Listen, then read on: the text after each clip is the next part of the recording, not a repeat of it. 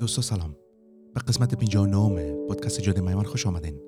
من زمانی که خبر شدم پلیس افکار یکی از بزرگترین شخصیت‌های ادبی را، یکی از محبوبترین نویسندگان داستان کوتاه را سانسور میکنن، نه تنهایی که شوکه شدم، ولی به این فکر افتادم که سلسله برنامه‌های ادبی را درباره ژانر داستان‌های کوتاه سر دست بگیرم. این برنامه نتیجه همین ایده و تصمیم است. برنامه ما دو بخش داره. در بخش اول مقدمه در مورد داستان‌های کوتاه دارم که میخوایم خدمتتون پیشکش کنم و در بخش دوم برنامه داستان کوتاهی را آماده ساختیم که امیدوارستم مورد پسند شما عزیزا قرار بگیره. خب بیاین که از تعریف داستان کوتاه شروع کنیم. شما به عنوان یک مخاطب چی انتظار از داستان کوتاه دارین؟ وقت واژه داستان کوتاه را میشنوین، در واقع در ذهنتان چی اتفاق میفته؟ شاید فکر میکنین داستان کوتاه داستان است که کمتر از 10 دقیقه او را خواند، یا ای که داستان کوتاه مثلا نباید پیچیدگی زیاد داشته باشه و ای که هر حرف یا پیامی که داره او را خیلی ساده بیان کنه. سوال ما این است که یک داستان کوتاه تا چی اندازه میتونه بلند باشه؟ مثلا اینی که آیا حد مشخصه برای تبدیل یک داستان کوتاه به رمان وجود داره؟ آیا داستان پیرمرد و دریا، یکی از زیباترین داستانها، رمان ارنست همینگوی، واقعا یک رمان محسوب میشه یا یک داستان کوتاه؟ ببینین تعریف زیاده از رمان‌های کوتاه وجود داره. به نظر من یک داستان کوتاه داستان است که میتونه در 10 دقیقه یا در 2 ساعت خوانده شود. ولی مهم است که بعد از خواندن یک عمر به یاد ما بانه. مثلا به من شخصا داستان‌های کوتاه اکرم عثمان، صادق هدایت، رولد دال، آنتون چخوف یا تولستوی همه داستان‌هایی هستند که تمام عمر با من خاطر ماندن. داستان‌هایی که همیشه با من هستن و در آینده هم خاطر بودن. یک تعریف دیگه از داستان کوتاهی است که داستان باید کمتر از 5000 کلمه داشته باشه. گویا میخوایم یک نقاشی زیبای دیواری را در قالب نقاشی مینیاتور یا نگارداری ایرانی Persian miniature paintings جا بدیم. مثل یک مینیاتور یک داستان کوتاه باید تیز و برنده باشه. داستان‌های کوتاه بخشی از طبیعت انسان هستند. بنابراین شخصیت‌ها معمولاً با تجربیات مواجه میشن که در انتهای داستان اونا را تغییر میدن. شاید به همین دلیل گفته میشه که داستان کوتاه همیشه حرف یا پیام برای گفتن داره. این پیام البته گاهی با چنان ظرافت بیان میشه که میتونه تاثیر فراموش نشدنی بالای مخاطب داشته باشه. یک داستان کوتاه تمام و کامل بدون شک که با نگاهی که یک شاعر به زبان داره نوشته شده. ببینین درباره تک تک کلمات به کار رفته در یک شعر میشه حرف زد و فکر کرد. جای هر کلمه روی کاغذ اهمیت خاص خودش داره و پشت انتخاب هر کلمه دلیل وجود داره. یک داستان کوتاه با ترکیب واژه ها و ضرب آهنگ کلمه ها سر و کار داره تا پیچیدگی های روحی آدمی را آشکار بسازه. ببینین هیچ چیز در یک داستان کوتاه تصادفی نیست. در داستان کوتاه برخلاف رمان که دست نویسنده نسبتاً بازتر است، اهمیت کلمات و ظرافت کلمات در مجموع خیلی بالاتر است. ما مثال خوب از این واقعیت در داستان‌های کوتاه ادگر آلن پو، یکی از محبوبترین و مشهورترین داستان نویس قرن 19 میتونیم مشاهده کنیم. چرا دستم بسته است؟ هی کسی اون بیرون نیست؟ یه لامپی تو این خراب شده نیست؟ همه جا تاریکه. هی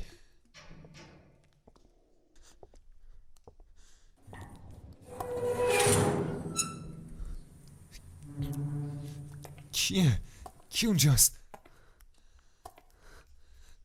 فقط بگو چی میخوای؟ پول؟ باشه بهت میدم، هر چقدر بخوای برات جور میکنم.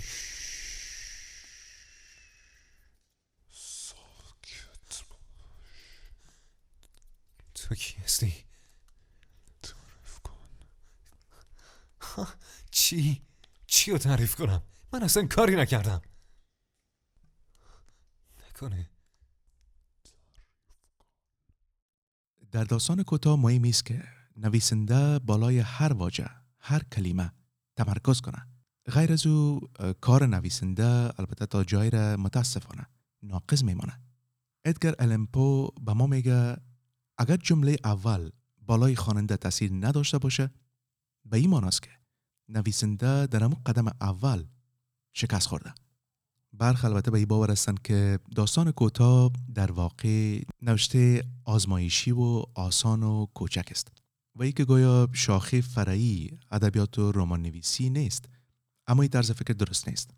داستان کوتاه امروز دیگه در صحنه ادبیات شکل و اعتبار مستقل خود را یافته و اما قدر با رمان تفاوت داره که شعر با نمایشنامه. در واقع یک داستان کوتاه با شعر مشترکات و خویشاوندی بیشتر داره تا با رمان. داستان کوتاه نویسی یک هنر است. نوشتن شاید آسان به نظر میرسه، ولی واقعیت است که نوشتن داستان کوتاهی که ترکیب درست و پرداخت کامل داشته باشه بسیار دشوار است.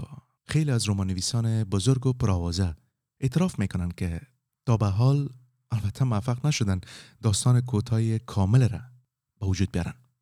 هگل، فیلسوف بزرگ آلمانی، در جای گفته درخت زندگی سبزتر از درخت اندیشه است. به این معنی که نویسنده داستان کوتاه در واقع بیننده و شنونده است که به واقعیت درونی و بیرونی توجه میکنه و هرگاه که واقعیت به درستی حس کرد، او زمان قالب و نماد مناسب را به خودی خود و به طور طبیعی میتونه خلق کنه. نویسنده داستان کوتاه عموماً از یک نوع حس ذاتی و هنری برخوردار است که ما انسان‌های فانی متاسفانه نیستیم. میتونن با استفاده از زیبایی شناختی بر روایات تاثیرگذار بپردازن. ببینین ظریف و مبتکرانه به تصویر کشیدن زندگی انسانی کار هر شخص نیست. کار است که شاید هم فقط نابغه ها میتونن به او بپردازن. اما این البته به این معنی نیست که ما و خودت که به نوشتن داستان کوتاه علاقه داریم باید دل سرد شویم. ما هم البته به نوبه خود باید سعی کنیم تا حد امکان بخوانیم و مطالعه کنیم و بنویسیم تا صدای خاص خود ما را پیدا کنیم، تا بتونیم به این ترتیب به این رشته ناب هنری تا جای را پیدا کنیم. خب میرسیم به انواع و اقسام داستان‌های کوتاه، یعنی مورفولوژی داستان‌های کوتاه. داستان‌های کوتاه شکل و قالب‌های گوناگون دارن، ولی همه را میشه در 3 دسته کلی تقسیم بندی کرد: داستان‌های اپیکال، لیریکال و آرتفیس. اکثر داستان‌های کوتاه در واقع اپیکال هستند. نوع داستانی که با رویدادها یا اتفاقات همراه هستند که در واقع انتظارش نداریم. در طول داستان یک نوع حس جالب و عجیب به وجود میاد. در یک لحظه ناگهان همه پرده ها برداشته میشن و همه چیز برای خواننده آشکار میشه. به این میگن اپیکال. داستان‌های لیریکال برخلاف داستان‌های اپیکال که پایان تاثیرگذار و باز داره، خواننده را به فکر فرو میبره. به جای تمرکز بالای تر داستان یا پلات داستان، یک سمبل یا یک تصویر تکراری را شکل میده و به یک پایان باز ضرورت نداره. داستان البته طور نوشته شده که در طول داستان خواننده میتونه روایات گوناگون را کشف کنه. یک ویژگی خاص دیگه از داستان‌های لیریکال است که معمولاً شخصیت‌ها از اینکه قادر نیستن احساسات خودشان ابراز کنن رنج میبرن. برعکس سبک اپیکال و لیریکال، نوع داستانی که بهش آرتفیس میگیم نه با آشکار شدن حقیقت و نه با در مرکزیت قرار دادن یک تصویر یا سمبل سر و کار داره. اگر داستان کوتاه متامورفوز کافکا را خوانده باشین، میدونین تعریف داستان کوتاه آرتفیس در واقع چیست. زمانی که قهرمان داستان از انسان به یک حشره تبدیل میشه، در واقع از این مسئله تعجب نمیکنه. برعکس نگران از این میباشه که چطور هر چیز زودتر خود را به محل کار برسانه. نه کسی سوال میکنه و نه تعجب. راز نو داستان آرتفیس در ایست که عنصر سرپرایز در داستان کوتاه طور گنجانیده شده که گویا هیچ اتفاق خاص رخ نداده. و داستان عادی یا به طور مرسوم روایت میشه. ناگفتن امانه که از این مدل یا سبک در داستانهای تخیلی علمی یا ساینس فیکشن هم زیاد استفاده میشه. ببینین ما میتونیم اگر خواسته باشیم یک پادکست 20 ساعته در مورد داستان نویسی، سبک ها، انواع داستان های کوتاه، ویژگی های داستان نویسی و غیره صحبت کنیم. قصد ما با این مقدمه کوتاه البته ایست که خود ما را تا حد امکان با این ژانر جالب و جذاب چیز آشنا بسازیم. من البته سعی میکنم تا در آینده باز هم برنامه‌های ویژه در مورد داستان‌های کوتاه تهیه کنم و خدمت شما عزیزا پیشکش کنم. بسیار خوب. حالا که با دنیای داستان کوتاه کم آشنا شدیم، وقت از این فرا رسیده که به یک داستان کوتاه زیبا گوش کنیم. من ایره که شما داستان چگونه تحلیل و تجزیه میکنین کاملا با شما میگذارم. اگر از داستان‌های مورد علاقتون لذت میبرین و علاقه دارین دیگه دوستان نیست از شنیدن داستان‌ها بهره مند شون و عیناً مانند شما لذت ببرن، لطف کرده برنامه را لایک و شیر کنین و کامنت بگذارین. شما البته به این ترتیب با انعکاس دادن اپیزود مورد علاقتون به من و برنامه کمک میکنین تا هر دو با شما عزیزا یک جا رشد و نمو کنیم، هم از لحاظ عاطفی، هم از نقطه نظر معنوی و همچنان از دیدگاه فکری.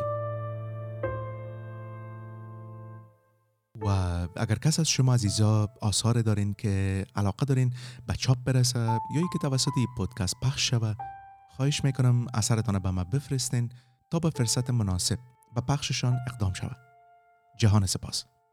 و حالا شما را دعوت میکنم به شنیدن اولین داستان کوتاه پادکست جاده میوند زیر عنوان زندگی که از من نبود.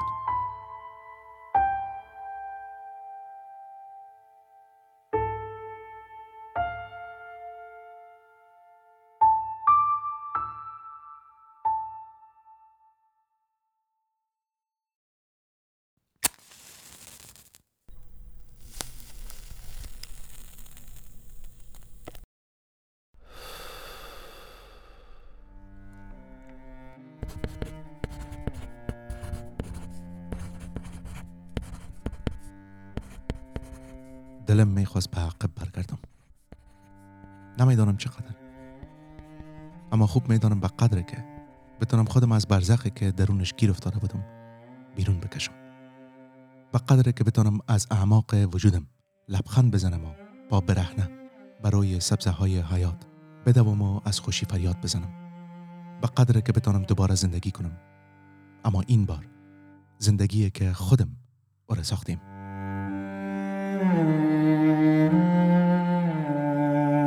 به شعله های فروزان بخاری دیواری نگاه میکنم و به روزگار میاندیشم که میتونه بهتر یا حداقل با تصمیمات خودم ساخته شود.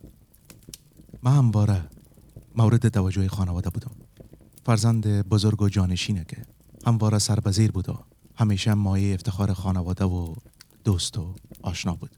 دائما جز بهترین ها بود و هیچگاه باعث سرفکندگی خانواده نشد. در روزهایی که تازه زبان باز کرده بودم، بسیار از شعرهای شاعران بزرگ از ثبت صوتی که در اتاقم قرار داشت میشنیدم و از روی عادت آنها را تکرار میکردم. به این ترتیب پیش از اینکه پایم به مکتب باز شود، شعر و آثارشان میشناختم و اشعارشان با مهارت ویژه در مهمانی ها دکلمه میکردم.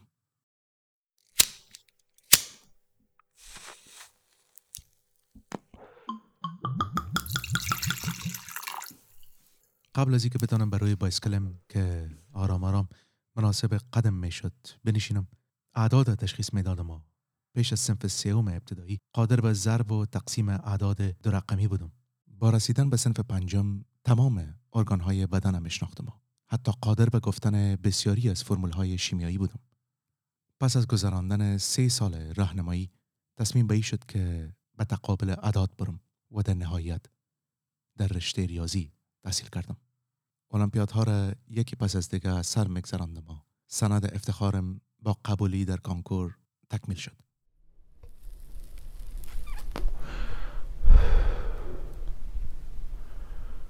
احتمالاً من همون اولاد بودم که تمام والدین با انگشت به فرزندشان نشانم میتنه مرا سر لوحه زندگی میخواندن. من با مجموعه تصمیمات پدر و مادر بزرگ شدم. با تشویق خاله و عمه قد کشیدم. با نگاه‌های تحسین برانگیز کاکا و ماما به بلوغ رسیدم و در نهایت به آدم تبدیل شدم که امروز هستم. یک مهندس برق با دکترای فیزیک و چندین لیسانس و فوق لیسانس در انتظار مرگ.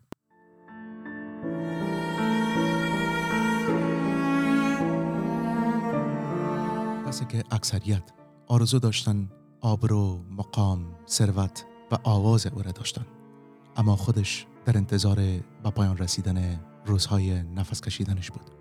نمیدانم چقدر یا به چی اندازه به دنیا وابسته بودم تا ای که دکتر آرام گفت فقط 3 ماه دیگه فرصت داری. چیز بیشتر از این برات کردن نمیتونیم، اما تو میتونی با شیمی درمانی روند زنده ماندنت طولانی تر کنی. همون لحظه از معاینه خانه برای همیشه بیرون آمدم. با خود عهد بستم دیگه برای بیماری نزد هیچ کدام از پزشکان نرم. من چیزی به باختن نداشتم. عملاً با به اتمام رسیدن زندگی چیزی را از دست نمیدادم، بلکه شاید در دنیای دیگه میتونستم زندگی بهتره به پایه علایق خودم بسازم. پدر و مادرم تنها دلایل من برای ادامه زندگی بودن. اونها بودن که باعث میشدن من جان برای تحمل تمام ابعاد دوزخ باشم که خودشان برام ساخته بودن و نام او را گذاشته بودن زندگی. اما من هیچگاه خوش شانس نبودیم. در جوانی زمانی که در گندابه که نامش زندگی بود دست پا میزدم و خود را تلقین میکردم که حداقل در باقی عمر زندگی آبرومند و ثروتمند خواهم داشت. پدر و مادر من از دست دادم. از دست دادن پدر و مادر برای هر انسان سخت و طاقت فرساست، اما اگر زندگیت متعلق به آمال و آرزوهایشان باشه، با ضرور صورت از دست دادن والدین یک عمل پوچه به نظر میرسد. تا روز 7 چیزی حس نکردم، اما درست زمانی که ازدحام و رفت آمد مردم تمام شد و من در خانه تنها ماندم، متوجه شدم انگیزه‌ام برای ادامه زندگی پایان یافت. دیگه کسی نبود که او را خوشحال کنم. کسی نبود تا زندگی ما برش به نمایش بگذارم و او از دیدن من لذت ببره. شاید اصلا برای همین بود که خبری بیماری ناخوانده برام چندان تکان دهنده نبود. شاید برای همین بود که به گونه میشه گفت او را دوست دارم. او چیزی بود که مرا به سوی مرگ فرا میخواند. شاید ترسناک و دشوار به نظر میرسه، اما او کسی بود که مرا از زنده بودن نجات میداد. من سالها بود که تمام شده بودم. همه شور و اشتیاقم برای زندگی با والدینم به خاک رفته بود و چیزی هم نداشتم که برای نگهداری از او بجنگم. همه شور و اشتیاقم برای زندگی یک جا با والدینم به خاک رفته بود و چیزی هم نداشتم که برای نگهداری از او بجنگم. زندگیم متعلق به خواست دیگرها بود و کاری که مرا به شور وادار کنه نداشتم.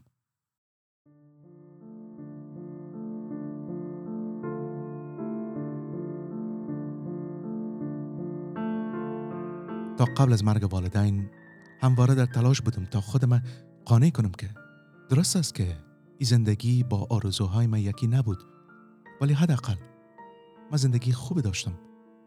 پدر و مادر که همواره مراقبم بودن و برای اینکه به اینجا برسم با همه توان جنگیده بودن و از کوچکترین تا بزرگترین خواسته های من برآورده کرده بودن. همواره قانع می شدم. مجبور بودم که قانع شوم و به زندگی و وانمود کردن به خوشحالی ادامه بدم تا این 2 فرشته زندگی من از خودم ناامید نکنم.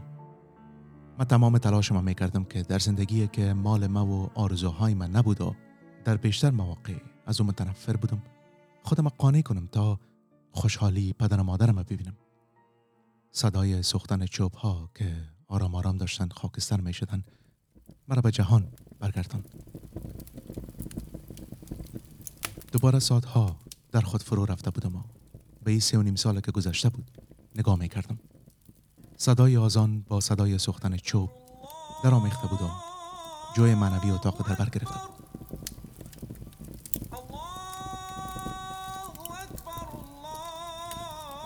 این صداهای درم ریخته و بوی مطبوعی که در هوا موج میزد مرا بیشتر به فکر وامی داشت. به چوب‌ها بیشتر دقت کردم که چگونه تلاش میکنن خود را در برابر آتش معصوم نگه دارن تا یک از خاکستر شدن بپریزن. چقدر خوب بود اگر ما هم برای خودم و برای آرزوهایم تلاش میکردم. من هیچگاه آدم جنگیدن، تقابل، تهاجم و دفاع نبودم. پس هیچ کس نباید انتظار می داشت در برابر غول مرحله آخر بجنگم. من تمام چیزی را که واقعاً برم بود سالها پیش به خاک سپرده بودم. و حالا وقت به عقب نگاه می کنم می بینم دیگه نیاز نیست که خودم قانع کنم. من چیزی را که نداشتم باخته بودم و این برم زیاد ناراحت کننده نبود. آذان دقایق پیش تمام شده بود. حالا باران آرام به سقف خانه بوسه میزد. این صدا مخلوط صدای باران و سوختن چوب‌ها، بوی تازه خاک باران خورده و چوب‌های تازه بخاری داخل خانه، شاید تنها چیزهای در دنیا بودن که هنوز رو دوست داشتم. باران شدت گرفت. چشمانم را بستم و برای بار آخر سعی کردم چشایم از این بوی دوست داشتنی پر کنم. سرم به مبل تکیه دادم و سعی کردم در همین آرامش آرام و تنها به مهمان دعوت شده لبخند بزنم.